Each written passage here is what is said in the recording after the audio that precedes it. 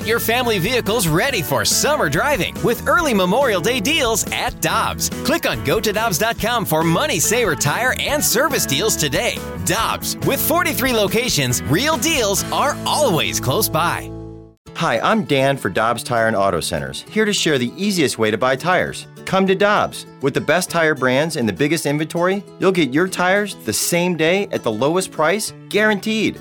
Next time you need tires, get into Dobbs.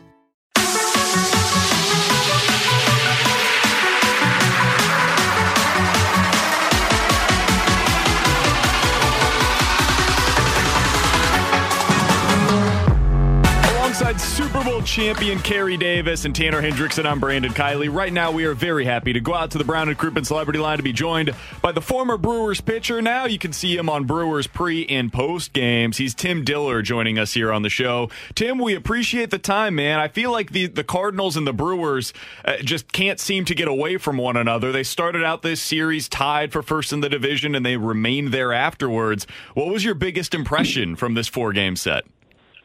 I mean, they're just two equally matched teams, and you didn't know who was going to win either game throughout every single game, probably in this entire series. They're just exciting teams to watch, and honestly, that's what you want from baseball, right? Two exciting teams playing exciting baseball. I was looking at Devin Williams, a guy from St. Louis, came in, younger guy, younger in years in the league. What are your thoughts on him, and what do you think how he'll help your team going forward? Well, they really could have used him last year down the stretch in the playoffs. He, I guess, got angry after a game and ended up breaking his hand, which, I mean, let's be honest, we've all been there at some capacity. Yes, we have. but, you know, that the impact was immediately felt, and he bounced back this year, and he's arguably even better than he was last year. This kid continues to get better, and what really is amazing is how he just sets up the game for Josh Hader. Josh Hader's probably the best reliever in all of baseball. Devin Williams would easily be a closer for 29 other teams. That's how good he is.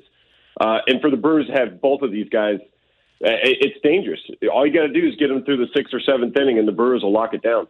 Tim, as you look at what he's developed this year, I mean, he's always had that changeup, and we've all known about that. But now the fastball is maybe even arguably his most successful pitch so far this season. What has that allowed for him in terms of having now the 2-pitch mix instead of just having the changeup as his out pitch? Sure. Well, he's had both pitches the whole time. The thing is, when you have such a good changeup, if you come in and throw a first pitch fastball and the guy hits a double off the wall, your first thought is, I should have thrown this guy my best pitch, which is a changeup. So he comes in, he starts throwing changeups, guys swing and miss over and over and over again. So why is there a reason to throw anything else? But the problem lies, well, eventually guys make adjustment across the big leagues, and they start getting better swings at the changeup, and you realize you haven't thrown your fastball in weeks and months. You know, you haven't really gone out there and executed like you should. What we're finding in the last, I believe, 17 innings, he has 17 scoreless innings going on right now, and it's because he started spotting up the fastball. It was strictly like fastball control. But I will say this. There's a thing I don't know if I coined the phrase, but called the Trevor Hoffman effect, right? When everyone in the world knows you have the best changeup in the game, what's your best pitch? Suddenly it's a fastball, right? So sometimes he doesn't even need to throw it. He can just throw the fastball and get away with it. Tim, we were talking earlier about Dakota Hudson and his pace on the mound. Being a former pitcher, can you kind of speak to if you're pitching a little bit slower or not moving and your pace starts to slow down, what's going on in a pitcher's mind and what are they thinking about? I don't know. Get on the mound, throw the pitch. No. Well, they do teach you in the minor leagues as you're coming up when things get amped up, when you get guys on base, there's traffic, or especially for relievers, they teach you just to kind of sit in it a little bit. Don't try to go through, make the hitter impatient, right? You see a lot of lefties do this probably more than anything else. They just kind of stand around. They're not forced to get on the rubber, and that creates urgency in a hitter's mind. So I think that's what he does when he gets into traffic. I think Dakota Hudson, which is an awesome name, sounds like a rancher from a Western movie. Fits his playing style and personality too, Tim. 100% guys do that. And that's part of just the pace of slowing the situation down. And, for the most part, it worked for him. Could that have an impact on you as a pitcher though? Like once you start slowing the pace down, does that get you out of rhythm or your normal routine as a pitcher? It can. I like to work really quick, and I know there's guys across the league, but it's kind of a generational thing. You know, they have the pitch clock going on in the minor leagues, so. And I've talked to a scout buddy of mine just yesterday. He was talking about how phenomenal the pitch clock is because it takes away from these guys that just stand around trying to manipulate. You know, they get them on the mound and more stuff happens. There's a ground ball, there's a double play, there's a pop fly, there's a double. Like the action has picked up because the pace has picked up, which, you know, could arguably be good for the hitter, but it could also be good for the pitcher as well. We're talking to Tim Dillard, former Brewers pitcher. Now you can find him on the Brewers pre- and post-game show. Tim, leaving this series, I am curious. You get to see the Brewers regularly, more so than certainly we do here in St. Louis. What's your overall impression of the team? Of course, we know about the great front end of the rotation when they're fully healthy and the back end of the bullpen, but where do you view the Brewers right now relative to the rest of the National League? Wow. Yeah. Well, the Brewers are 32-9 when they score 4 runs or more. Pretty good. So that's pretty good. It just shows how good their starting staff is and how good their bullpen is. So I guess if you're talking about one thing they could fix, it would be offense. But lately they've been scoring a lot of runs, which is dangerous around the league. But I think they should have been at 40 wins about a week ago. They just ran into a really tough spot. They went 2-11 through 13 games, not playing their best baseball. But what came out of it was a team that got hot at the right time. And that's what it took to beat the Cardinals 2 out of 4, because let's be honest, the Cardinals are stacked. That lineup is just stacked. How do you, as an opposing view, because we see it every day, and so, Tim, like some of our listeners probably hear you say that, and they're like, yeah, it's stacked, but then they're inconsistent. They'll score 2 runs one day, and then 12 the next, and then 0 in the third. What is your perspective of this Cardinals lineup as a former pitcher? I wouldn't want to face it. I'm glad I retired. When I see Paul Goldschmidt and Arenado, like, you just can't go through both of them. You just can't. One of them's going to walk or one of them's going to hit a double.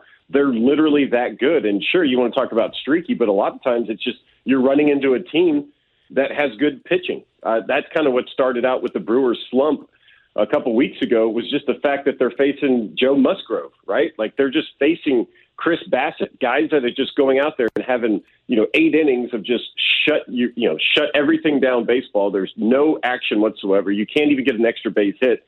And sometimes the Cardinals are going to face those type of guys. But for the most part, my goodness, look at what Gorman did the other day.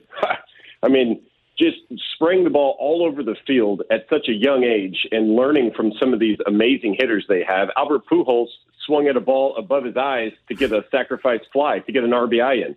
So now you have that veteran influence teaching guys how to situational hit. They're sacrifice bunting. That kind of stuff is not seen everywhere in the league, but the Cardinals have it. Tim, I wanted to get your thoughts on the division as a whole. I mean, we got 2 teams above 500 and everybody else is in the basement. What do you think is going on with the division as a whole? Well, I think everybody was surprised by the Reds. The Reds had a pretty good little thing going with the second baseman over there, India, and the catcher, Stevenson. So they thought they were going to build around that, but then they just unloaded all their pitchers. All the pitchers were gone. So it was like, whoop, count them out. But the Pirates, to me, are a pretty good team. They just can't put it all together. We saw them a couple times early in the season, and they had some good players. I think they're underperforming. But I think before the season started, go to Vegas. I'm sure Vegas is like, yeah, it's going to be Brewers Cardinals in the NL Central. I think everyone knew that. I think, even if you don't keep up with baseball, the 2 teams that are buzzwords across baseball the last however many years, probably 3 or 4 years, has been the Brewers and the Cardinals. But don't sleep on the Cubs. They always rise to the occasion when they're playing the Brewers or the Cardinals. Tim, who's the best team that you've seen so far this year? Maybe it's a game that you were broadcasting for the Brewers, or just a team that while you're at home, you're watching them and you say to yourself, man, that team's good. I'm talking about in the National League. I think in the American League, everybody would probably say the Yankees. Yeah, you got to say the Yankees over in the AL.